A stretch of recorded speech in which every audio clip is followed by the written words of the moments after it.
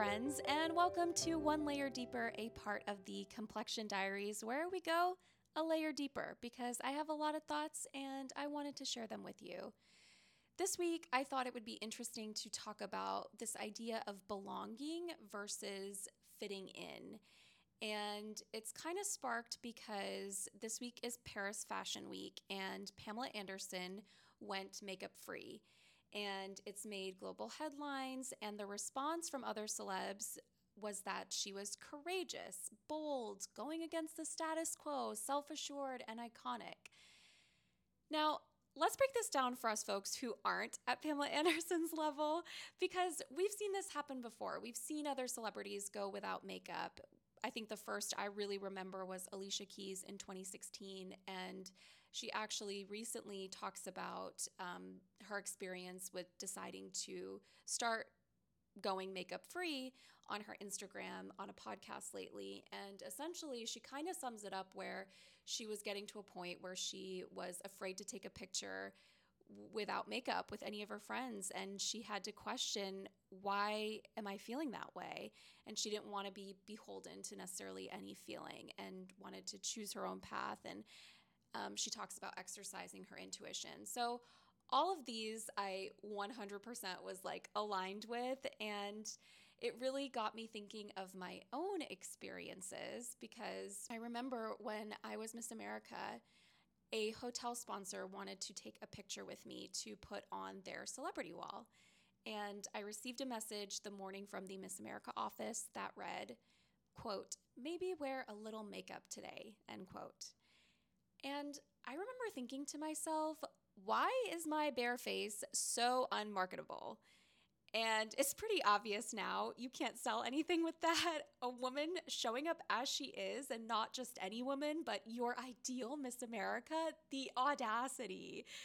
So, of course, because I have deep-seated problems with authority, I decided to show up barefaced anyway and had a huge smile on my face. And honestly, it was the most gratifying feeling in more ways than one. Probably the rebellious side, but also just kind of, feeling confident enough to be like, yeah, my worth shouldn't come from my makeup or how I look on a certain day. And that was kind of maybe the second reason to do it outside of my rebellious streak, but it still was such a freeing moment. And I think back to that picture and I realized that even though I was taking a stand, I still wanted to fit in. When I competed for Miss America, I changed parts of myself to fit into what the ideal was at the time. And even though I won, I recognize now that I had a false sense of belonging, because the difference between belonging and fitting in is such a profound one. In order to belong, you have to be yourself. And when you try to fit in, you inherently know that you are giving up a part of that self. The gratification of belonging only comes with the former. It only comes when you're being yourself.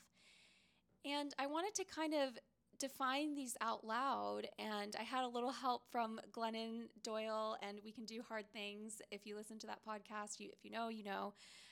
But that was kind of the language they used around it, which I really appreciated. And as I took it one step further, I couldn't help but wonder if Pamela Anderson looks back on those pictures where she is without makeup sitting front row at Paris Fashion Week and still feels discomfort or some kind of sting. And not for authenticity reasons, because I do think it is very authentic, but for reasons of fitting in. It's easy when people commend and support you for your decision to show up as you are, but why aren't they joining you? And this is a question I always ask myself, because this is also the problem. It is much easier to fit in and go with the status quo than to go against it. And our choices of fitting in versus belonging play out in beauty culture every single day. You can call it pretty privilege or biases, and while it was created by marketing people who are pushing aspirational images and simultaneously diminishing our image of self-worth, it is the collective, and by collective I mean you and me, that also continues to have a hand in perpetuating it. And we have to take accountability for our part in this. I'm not saying everyone needs to be an activist and start screaming at the top of their lungs, but everyone can take a moment to pause, and I think it's worth taking a moment to pause. A moment to just reflect on why Pamela Anderson going without makeup is making global headlines all over the world. Why is showing up as ourselves something men have had the privilege of doing every single day so damn hard for us?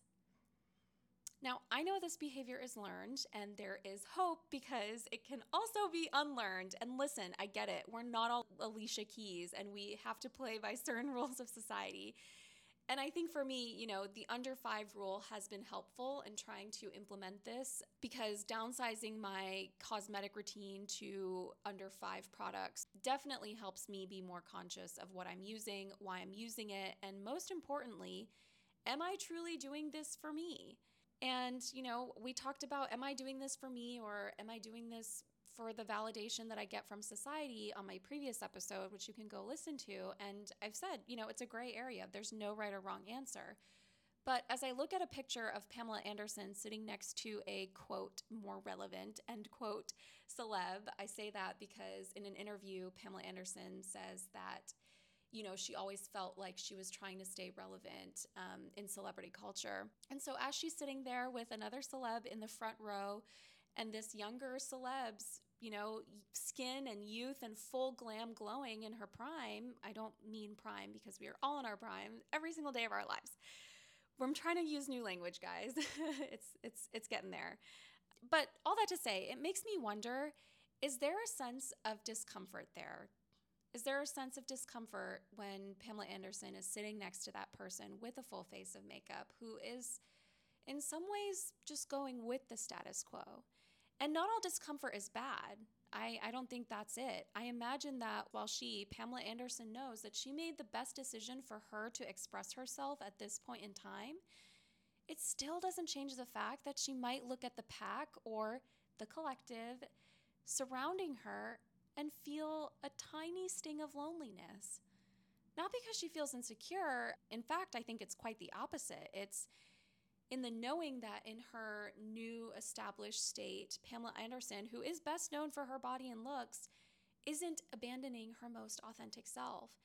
And when we step into our truth or have these courageous acts of stepping into our authentic selves and making that decision for us and choosing to live by it, it is much, much lonelier when you have to do it alone. So in her newly found perspective, I will also say, Pamela Anderson, I think you are starting to find your tribe. And I know this to be true because I've started to experience it. And if you don't abandon yourself, you will find the people who make you feel good about yourself, the people who love you for you, and you don't have to change or warp into some distorted version of what they think you should be or society thinks you should be or any of that. It's the people who will support you and take action alongside you. And the discomfort is good when we face it. And I hope that with this gesture, more of us can face it together. I feel that the reason why so much of this has been in the news is because when we see authenticity and we see someone going against the status quo, the inner truth that exists in all of us that try to fit in, and we have all tried to fit in. I've tried to fit in, and there are times I still do, and it's a constant work in progress, right? But the inner truth that exists in all of us where we are trying to fit in and not living our authentic selves, when we see someone else do it, we are hungry for more of it. And it gives us permission and power, strength, a little nudge to start doing more of that as well.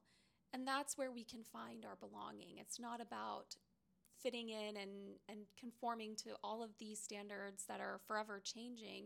It's how can we really find that sense of belonging by stepping into ourselves, by owning who we are. And that takes time. I understand it takes time. It takes a lot of deconditioning. But I hope that whoever's listening to this, you're on the journey with me, because I am certainly on the journey. And I don't know if I am ready to be in a place where I can go barefaced at Fashion Week. I want to believe it. I want to believe and say yes. But being in one of the most difficult judged industries like fashion and beauty, I guess, those are hard steps to take. I hope that I'm going to be able to get there, and I believe I can, and I feel like part of this process is putting this out there and having the accountability and sharing it with you and hoping that all of us can get there together, because I don't want to be lonely and I don't want Pamela Anderson to feel lonely. I genuinely know nothing about her. I've never followed her really until this moment, but it also makes me feel a little less lonely, and I hope that we can continue that, because there is strength in numbers and there is power in the collective, and I really, really do believe that. So that's all I got for you for today. Thank you so much for listening, and please subscribe, do all the podcast things, do all the YouTube things, share if you enjoyed this, and I'll see you next time.